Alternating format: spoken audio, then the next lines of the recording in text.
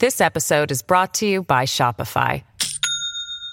Do you have a point of sale system you can trust, or is it a real POS? You need Shopify for retail. From accepting payments to managing inventory, Shopify POS has everything you need to sell in person. Go to shopify.com/system, all lowercase, to take your retail business to the next level today. That's shopify.com/system. Your brain needs support, and new Ollie Brainy Chews are a delightful way to take care of your cognitive health. Made with scientifically backed ingredients like Thai ginger, L-theanine, and caffeine, Brainy Chews support healthy brain function and help you find your focus, stay chill, or get energized. Be kind to your mind and get these nootropic chews at ollie.com. That's OLLY.com. These statements have not been evaluated by the Food and Drug Administration. This product is not intended to diagnose, treat, cure, or prevent any disease. Welcome to the New Books Network. Hello, everyone, and welcome to New Books in Anthropology, a podcast channel on the New Books Network.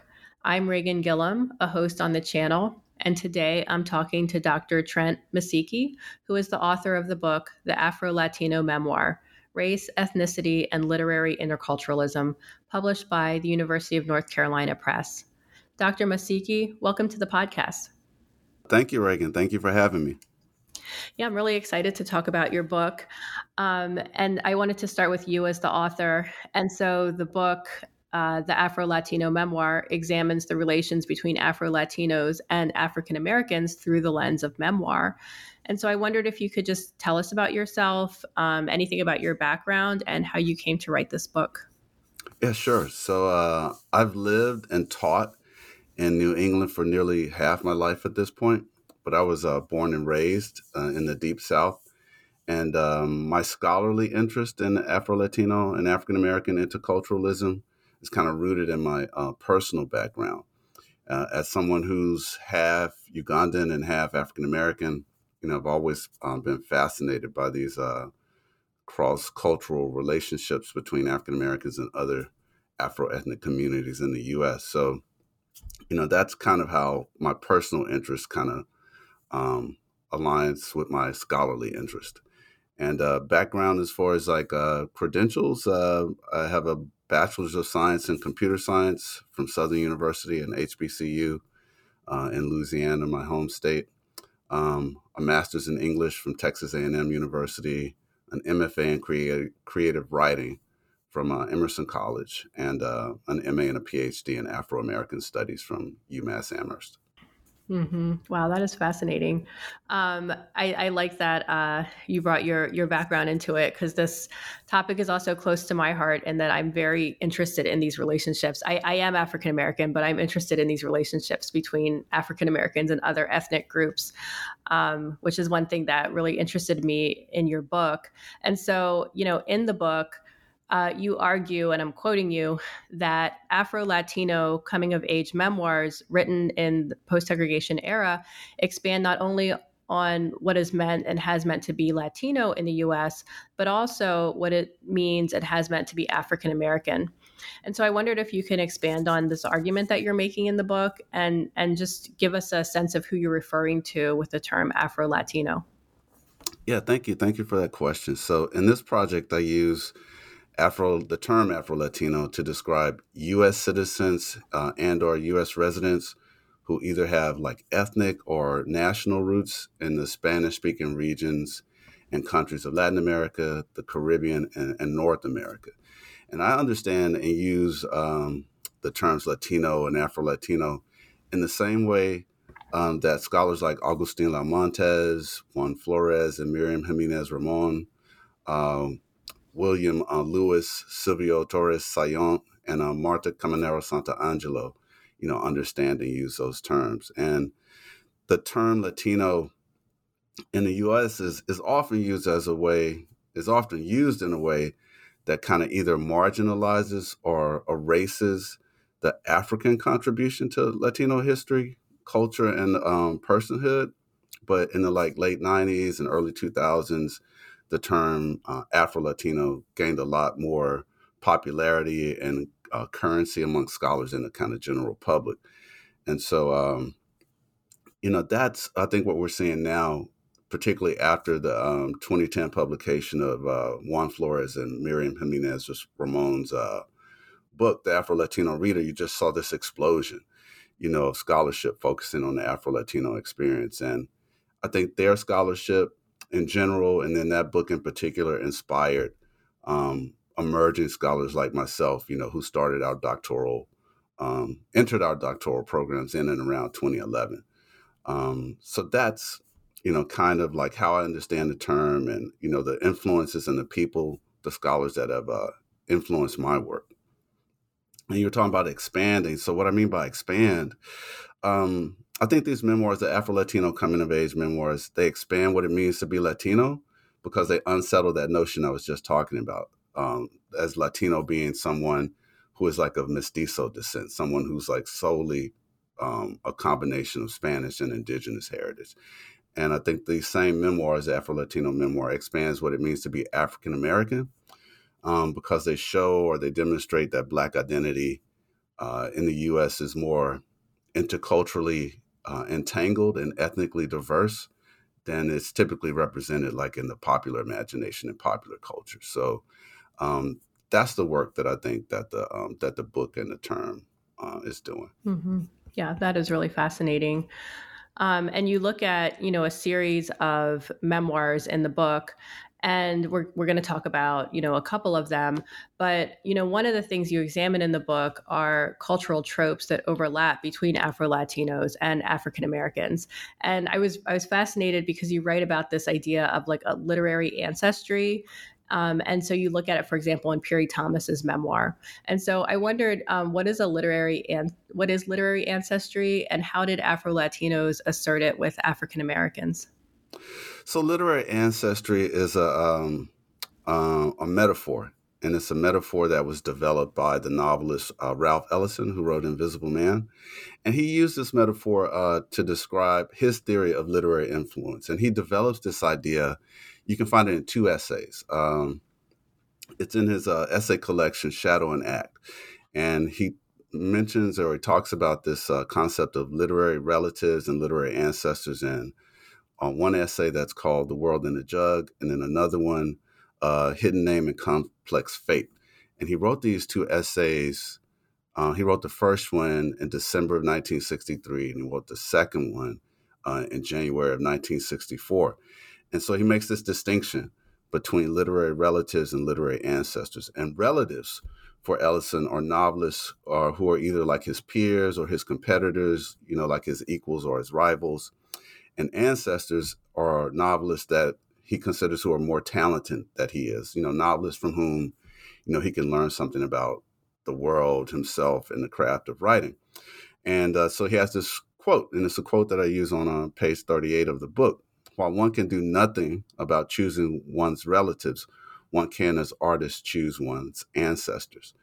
And so Ellison, in the first essay, The World in a Jug, he claims Richard Wright and Langston Hughes as literary relatives. But he claims Ernest Hemingway, T.S. Eliot, Andre Malraux, Dostoevsky, and William Faulkner as ancestors. So there's a racial element, I guess, to that as well, between the distinction between relatives and ancestors. So I chose that concept, and it's a concept that's really part of African-American literary studies because it really demonstrates the relationship between Piri Thomas and John Oliver Killens.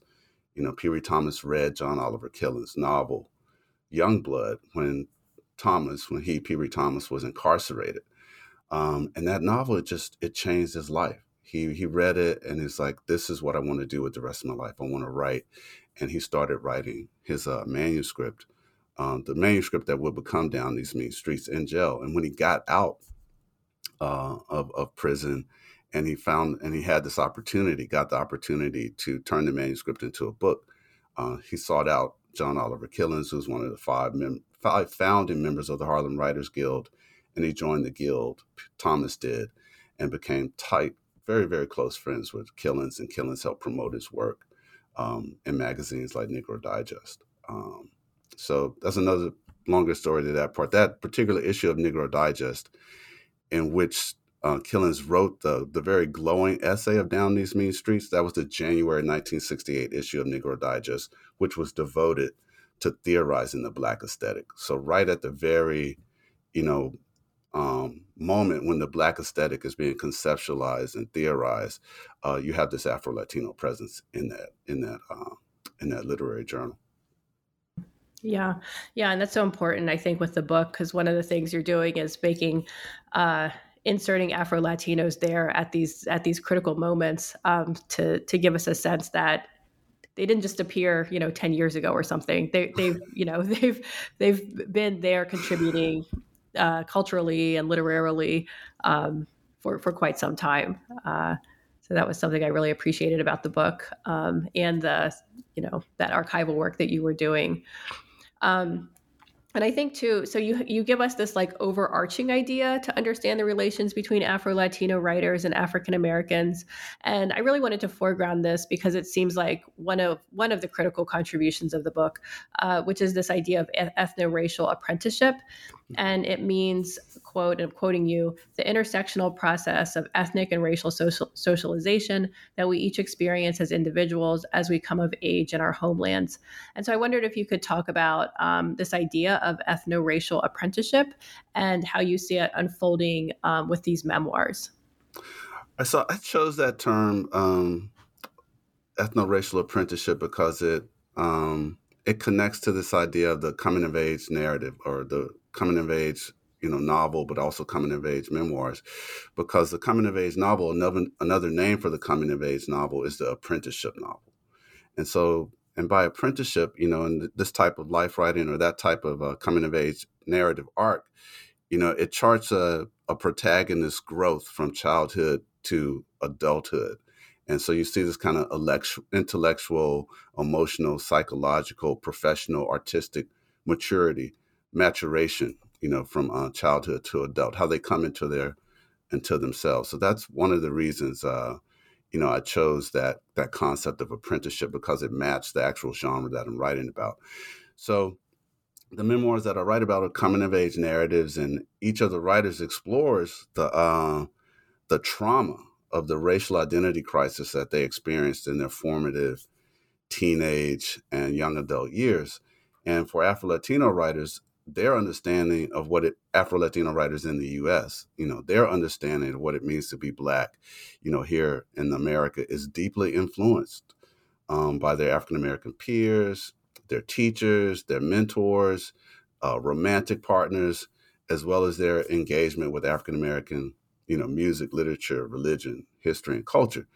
And so their racial identity, to add to that, their racial identity is intersectional because it's also influenced by their gender, their sexuality, and the kind of historical period and geographical region in which they're born. So for me, that's, what ethno-racial apprenticeship speaks to. It speaks to this fact that we're racially and ethnically socialized in our formative years, but a similar process also occurs no matter what age we are, when we immigrate to another country, and we have to learn the ethnic and the racial logic and grammar of that particular country. And that was something that was important for me to learn and experience when I spent a year, me and my family spent a year in Panama when I was there as a Fulbright scholar. So that's why I think those two things are bound. We each are socialized in the countries that we grew up into, but if we also immigrate to another country, you have to kind of redo that process as well. Yeah. Yeah. It's like this process of continual change and flow. Definitely taking on those influences that you're confronting in the moment.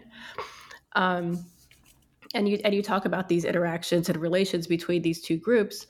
But there weren't always like these like utopian moments. They weren't all smooth and free from tension, and between Afro-Latinos and African Americans. And for example, you talk about in Marta Moreno Vega's memoir, which I think is When the Spirits dance mambo, right? She writes about her sister's relationship, with an African American, and so that's just one example. But I wondered, can you talk about some of the tensions in this relation between African Americans and Afro-Latinos, as you saw them in these memoirs? Yeah, so that's a great one to start with. So Chachita's Vega's sister was supposed to spend 7 weeks at a summer camp working as a counselor. And instead of going to summer camp, what she did was spend 7 weeks with her secret boyfriend. And that secret boyfriend was Joe Singleton, and he was a light-skinned, unemployed African-American man. And the important thing to know about Vega's family, about her parents, is that they were socially and ethnically conservative. And that's to say that they wanted their daughters to only date men whom the daughters intended to marry. They were traditional in that respect. And additionally, they wanted those men, and here I'm going to quote from the book, from that particular chapter, I think it's on page 96. They wanted those men to be light-skinned, have good hair, come from a good family, and be Puerto Rican. So Vega's parents felt betrayed and dishonored, when they discovered that Chachita had lied to them and spent the summer, in a romantic relationship. Now, in defending her actions, Vega's sister, tried to stress the fact that Joe was just as light-skinned as they were. But her parents, and she thought that their parents would be more upset about, her dating someone who was dark-skinned rather than someone who was not Puerto Rican. And so she was trying to kind of offset or defend herself with the claim that he was just as light as they were. But that, was not the only problem. The problem that he was not Puerto Rican was the bigger hurdle for them to get over.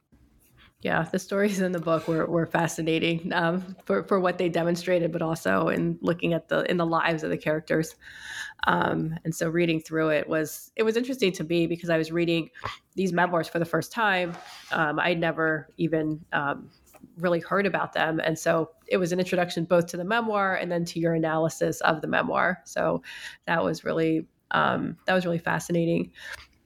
Well, that's what that's one of the things I was hoping to do with the project, is to bring more attention to these memoirs that have been neglected, not only in Latino studies, but also in African American studies. Mm-hmm. Neglected in Latino studies because there's such a focus, because, they're Afro-Latino memoirs, and neglected in African American studies, I think, because we don't tend to read outside of our own tradition. Mm-hmm. And as we were talking about before in the last question, there's just a lot of overlap between these communities, Afro-Latino communities and African American communities, which, I can talk more about, later. Oh, if you want, you can talk. Do you want to talk about it now? Yeah, I just think these folks, they don't, as this, the chapter we're just talking about, Vega's sister's marriage to Joe Singleton, indicates, people don't live strictly in these ethnic silos. And so but I think we do our students, our profession, a disservice when we teach and write about them as if they did live in these ethnic silos. Mm-hmm. Yeah. No, I think I agree. And because it can provide us with a more expansive idea of, as you were saying, like expand our ideas of what it means to be Black, right? With these different, when you bring these different communities into conversation and into relation, because they are already in relation, you can see that. Yeah, and Vega's a perfect text that illustrates that. She talks even more about how the dance and music culture in New York at the time, where you have these two communities interacting in the same dance and music spaces. So mm-hmm. a very, very rich history that she outlines in that memoir. Mm-hmm. This episode is brought to you by Shopify. Do you have a point of sale system you can trust, or is it a real POS? You need Shopify for retail. From accepting payments to managing inventory, Shopify POS has everything you need to sell in person. Go to shopify.com/system, all lowercase, to take your retail business to the next level today. That's shopify.com/system. Yeah. Thank you for that. I thought that too. As I was reading too, I thought this is sort of bringing these memoirs back, I think, into our like public consciousness, to sort of, I'm sure they had a life when they were published, and to kind of revive them again and have us reconsider them anew and what they were telling us about Afro-Latino identity then, and, what they can help us think about now as well. And so I wanted to ask too, because you're very careful to say that you don't want to suggest that African Americans are stewards of Black identity. And you write, nor do I intend to suggest that the relationship between African Americans and other people of African descent is one of tutelage. And I thought this was really important because many times bringing African Americans together with other Black communities, it becomes difficult to navigate this question of, I usually frame it as African American hegemony. And so I wondered, like, how you're thinking about this within this project, or how you navigate this possible issue. Well, let me start with the point that you made about African American hegemony. Lorgia Garcia Peña points out in her book, Translating Blackness, Latinx Colonialities and Global Perspective, she points out, she calls it hegemonic Blackness. Mm-hmm. And she points out that it has its cons and, of course, it has its pros. So on one hand, it dominates alternative expressions and experiences of Blackness. But on the other hand, it's strategically useful because it provides, as she argues, a lingua franca that fosters global Black diasporic solidarities.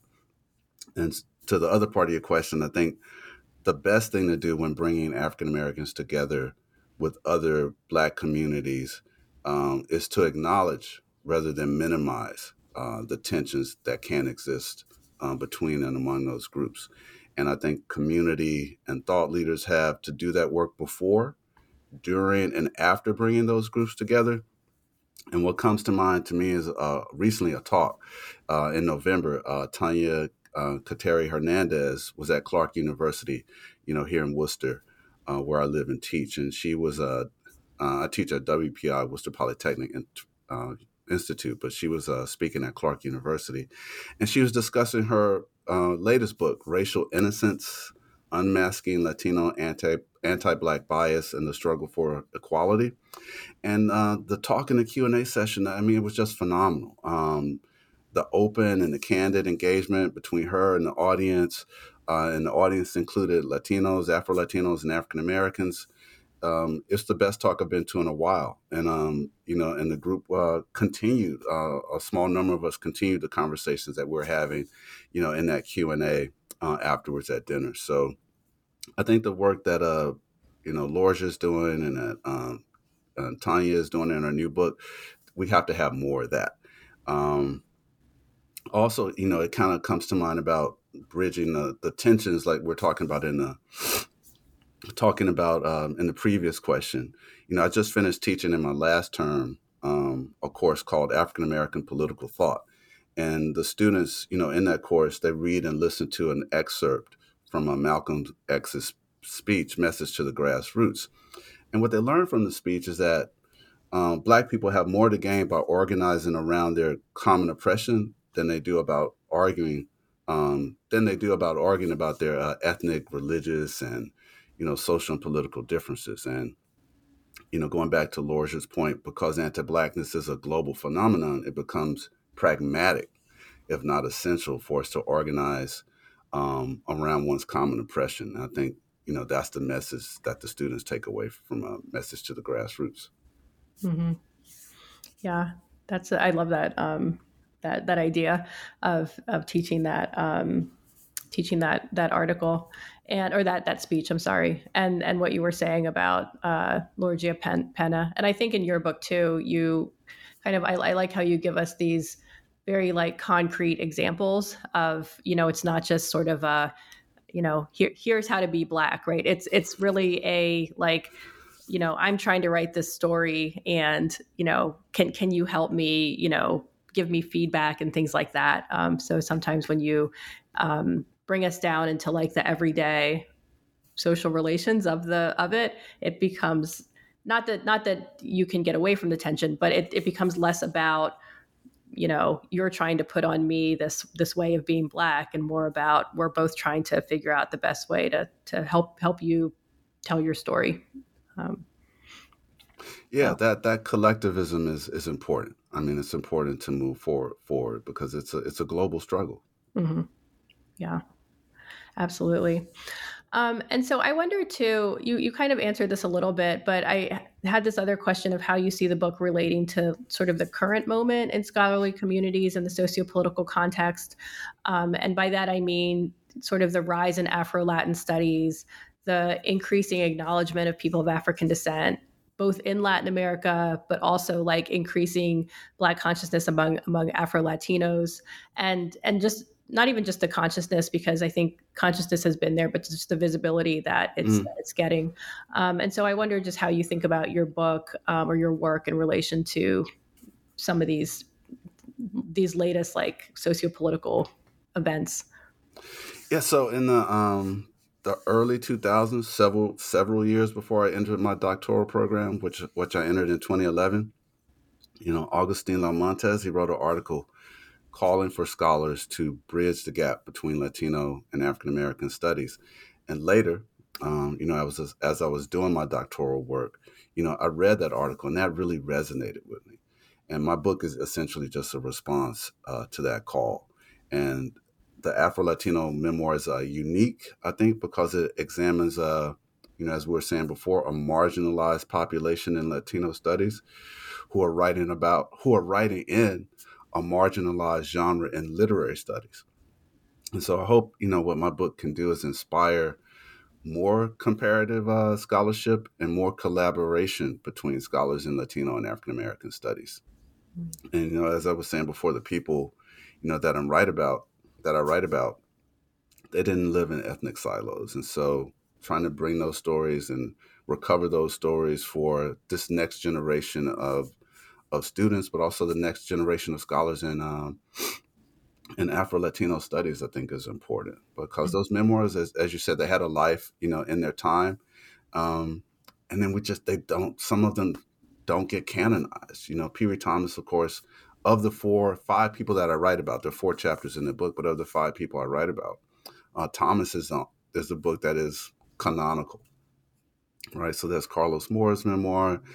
There's Marta Morena Vegas, Raquel Cepeda, and Veronica Chambers. And so these books have a lot to offer, but I think with this new wave of scholarship and interest in Afro-Latino studies, I think these books are going to get their shelf life is going to be renewed. Mm-hmm. So that's what I'm hoping people will pick up, not just these texts, but also the other memoirs that are out there, because there's just so much. There are more memoirs out there than one can write about in one lifetime. No, there's a lot of memoirs out there. Yeah, and the memoirs you looked at were really, really beautiful. And so you mentioned this before too. You have a degree in creative writing, and the book is beautifully written. And so you can almost see the wordsmithing and the care that went into you producing the text. And I wondered if you could share anything about your writing process, your practice of wordsmithing, writing inspiration. I wondered if you could tell us anything about writing or writing the book that you could share with us. Well, I think my writing process is fairly conventional. I prefer to write, anytime between 6 a.m. and 3 p.m. And I tend to line edit as I compose, and I tend to revise each section of an article or a chapter and before moving on to the next section. And for me, the cadence and the rhythm is really important. So I often read passages out loud, checking for errors in, the logic, the tone, the rhythm, the cadence. And these are like some practices that I teach to my students too, try and get them to adopt some of these some of these practices as well. And the text-to-speech function is really helpful, especially for catching typos. You don't, and even though I do all this, I don't catch everything. And so a typical writing day for me, as I said, 6 to 3. I can't really write after 3. My mind is just not, ready to write. 3 to 10, that's when I'm usually like doing research, doing either reading and or doing research. Finding texts that I need to read and annotate, and or actually reading those texts and preparing the notes that I need to do the writing for the next day. And that's pretty much how a typical writing day goes for me. As far as like the wordsmithing, coming out of a creative writing, background, I specialized in prose, so fiction, short fiction, and personal essay. But we also had to take courses in poetry. So this is that attention, at the sentence level is really important for me. And I'm also at a larger level, I would say, a plain language advocate. So I tried to write the book so that it's accessible for the most part, to undergraduates at 2 and 4-year colleges, because I spent a good amount of my teaching career in higher ed in the community college space. And so each chapter I kind of opens and closes with an introduction and a conclusion, so students can kind of, get the overview and the summary quickly before, going into the meat of the chapter and looking for specific details.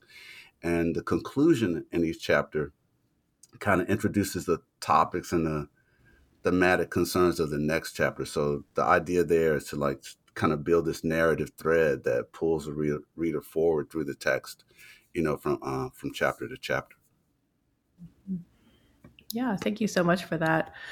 And so that was the last question about the book. And so the final question is, now that the book is out in the world, what is the next project you're working on, or what are you thinking about? What activities do you have on the horizon or in front of you?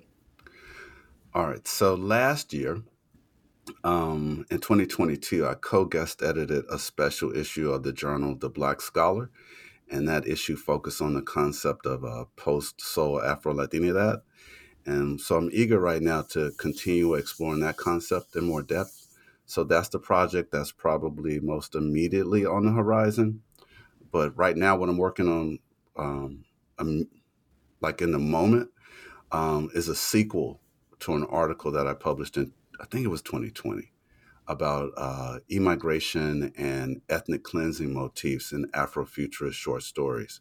And I focused on 2 short stories by Ray Bradbury and Derek Bell being the father of critical race theory. So I've always been looking for the time to get back and write that sequel to that article. So that's what I'm working on now. I have a stack of books over my desk that I'm looking over here to the side, that I need to dive into over the break to kind of get that article started.